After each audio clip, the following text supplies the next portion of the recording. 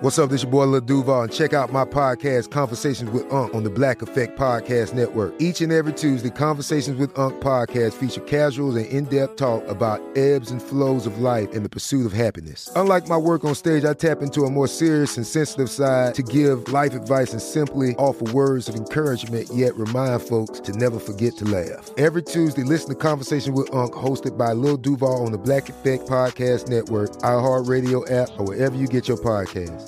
Presented by AT&T. Connecting changes everything.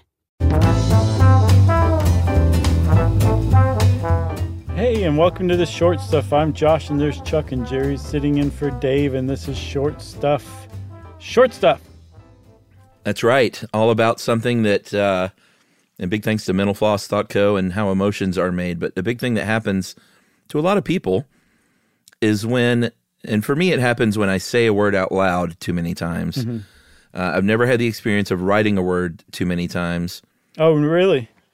No, I guess because I just don't sit around and write the same word over and over. But it's the idea that if you say something or write something over and over, that word starts to sound weird or look weird.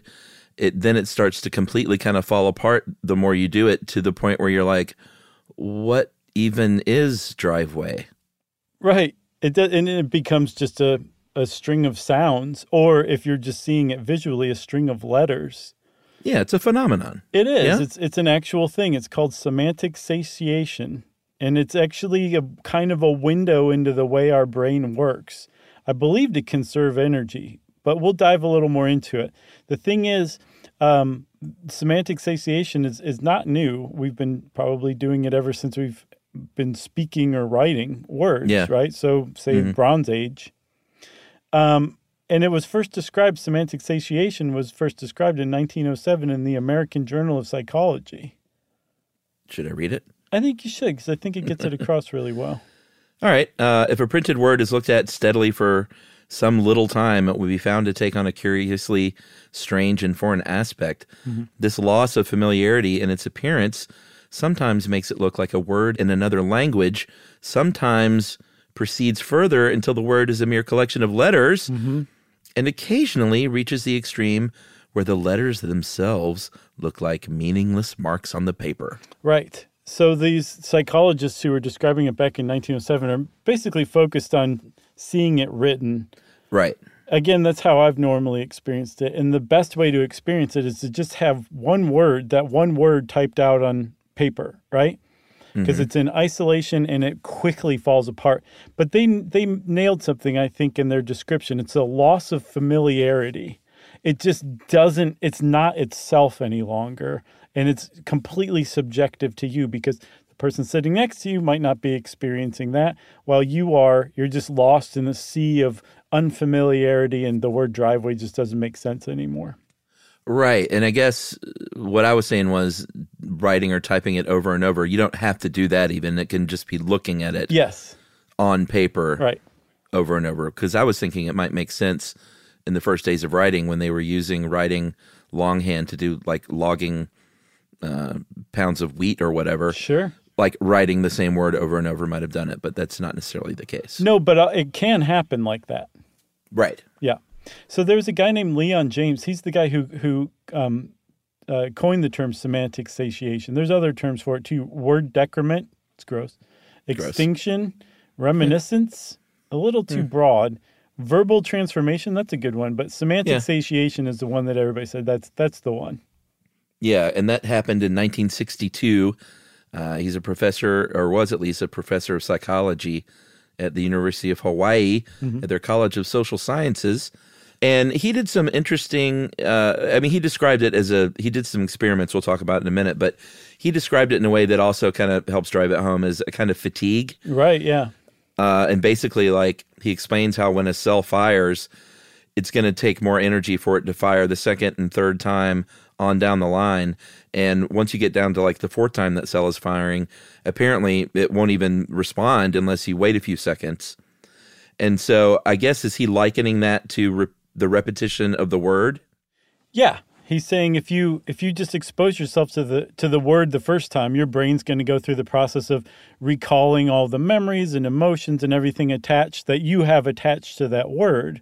Right. And then if you do that again, if you just think or look at the same word or hear the same word again, it's going to do it again, but it's going to be like, okay, I don't know why we're doing this again. Third time, it's going to sigh heavily while it's doing it. The fourth time, it's just going to stand there with its arms crossed and say, I'm not recalling any of this stuff.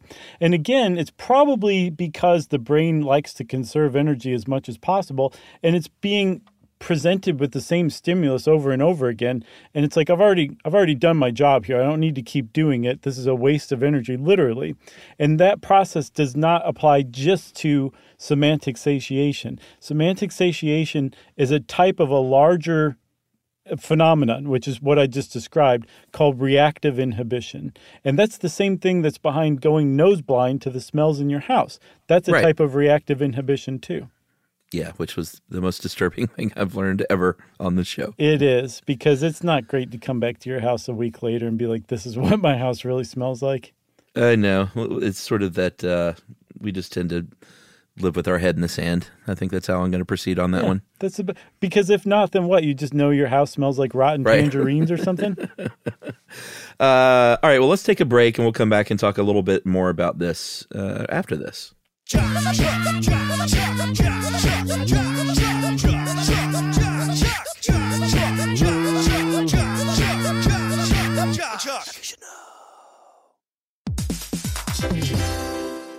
All right, game off. Let's pause here to talk more about Monopoly Go. Because in Monopoly Go, you can team up with your friends for timed tournaments where you work together to build up each other's boards. It's very nice. That's right. And the more you win together, the more awesome prizes you unlock. And there's so much to get. I'm talking about unique stickers that you can trade with friends to complete albums for big prizes, cool new playing pieces to travel the boards with, or hilarious emojis for taunting friends when you smash their buildings or heist their vaults. Plus, Monopoly Go feels new and exciting every day with constantly changing tournaments and challenges, like digging for treasure or a robot pachinko machine. And there's always new timed events that help you win big, like massive multipliers for everything you win or rent frenzies. That's right. There's always something fun to discover in Monopoly Go. So get off the bench and go download it now for free on Google Play or the App Store. Game on!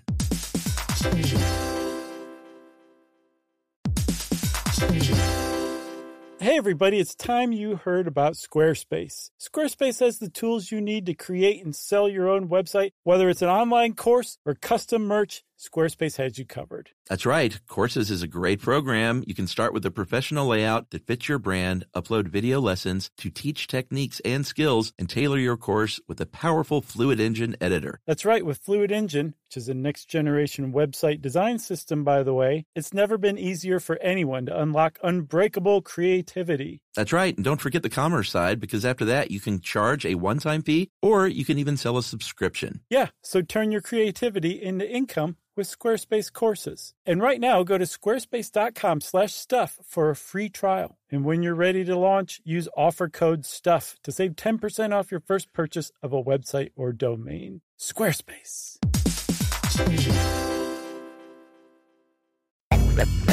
S-Y-S-K.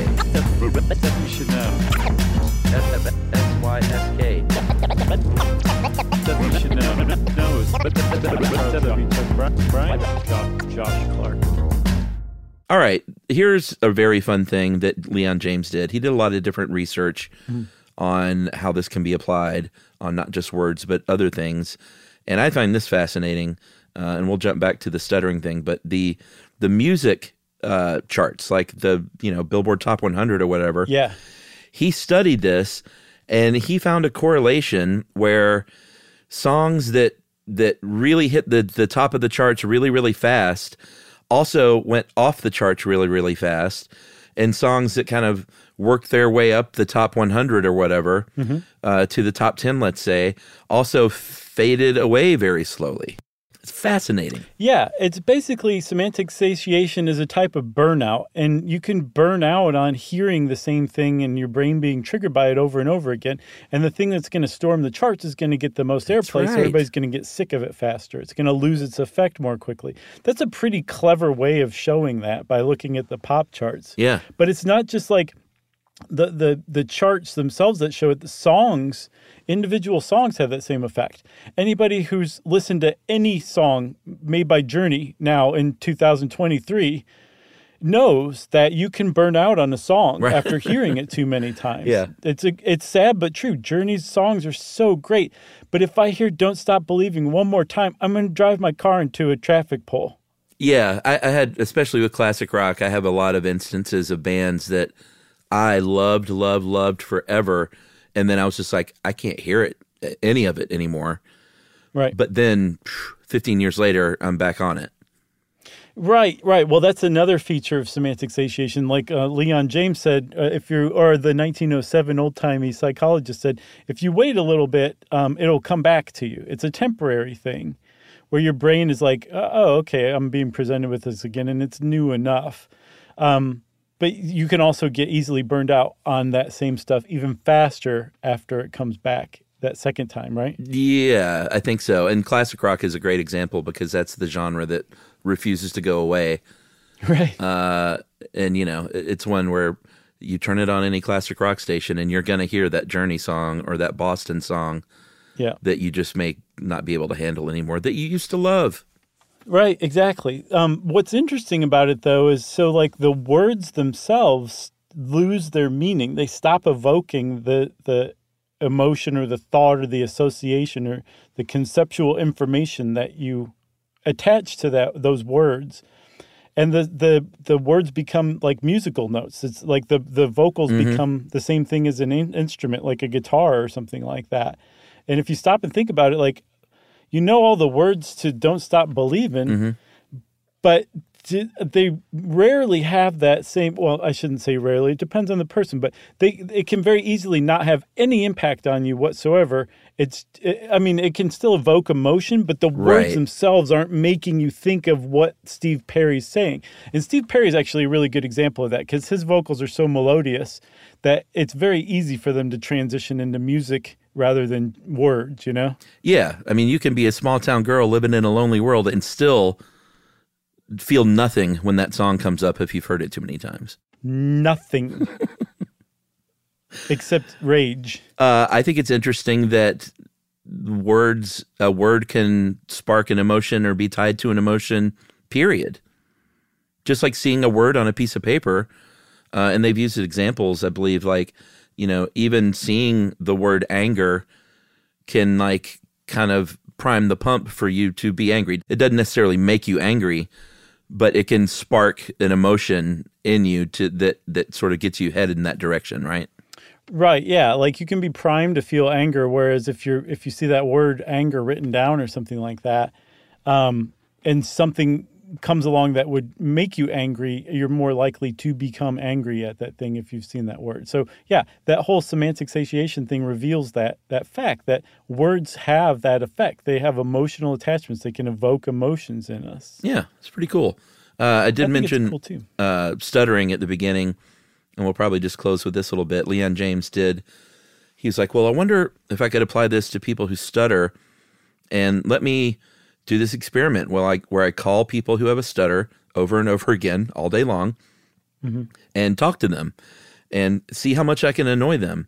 But what he found was the more he called, the less they stuttered. So the stress of receiving that phone call apparently seems like it had been satiated as well. And yeah, that's probably the same thing as semantic satiation. I think agree. That's just Leon James showing off. I think so too.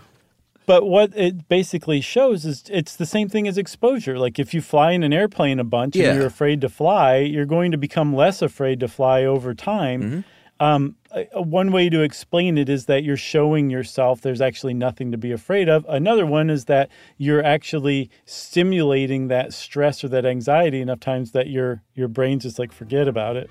I'm done. I'm satiated. Yeah, very interesting. It is interesting. The brain is interesting, Chuck. It certainly is. Well, Chuck agreed with me, everybody, so I'm going to end on a high note and say short stuff is out. Stuff You Should Know is a production of iHeartRadio. For more podcasts from iHeartRadio, visit the iHeartRadio app, Apple Podcasts, or wherever you listen to your favorite shows.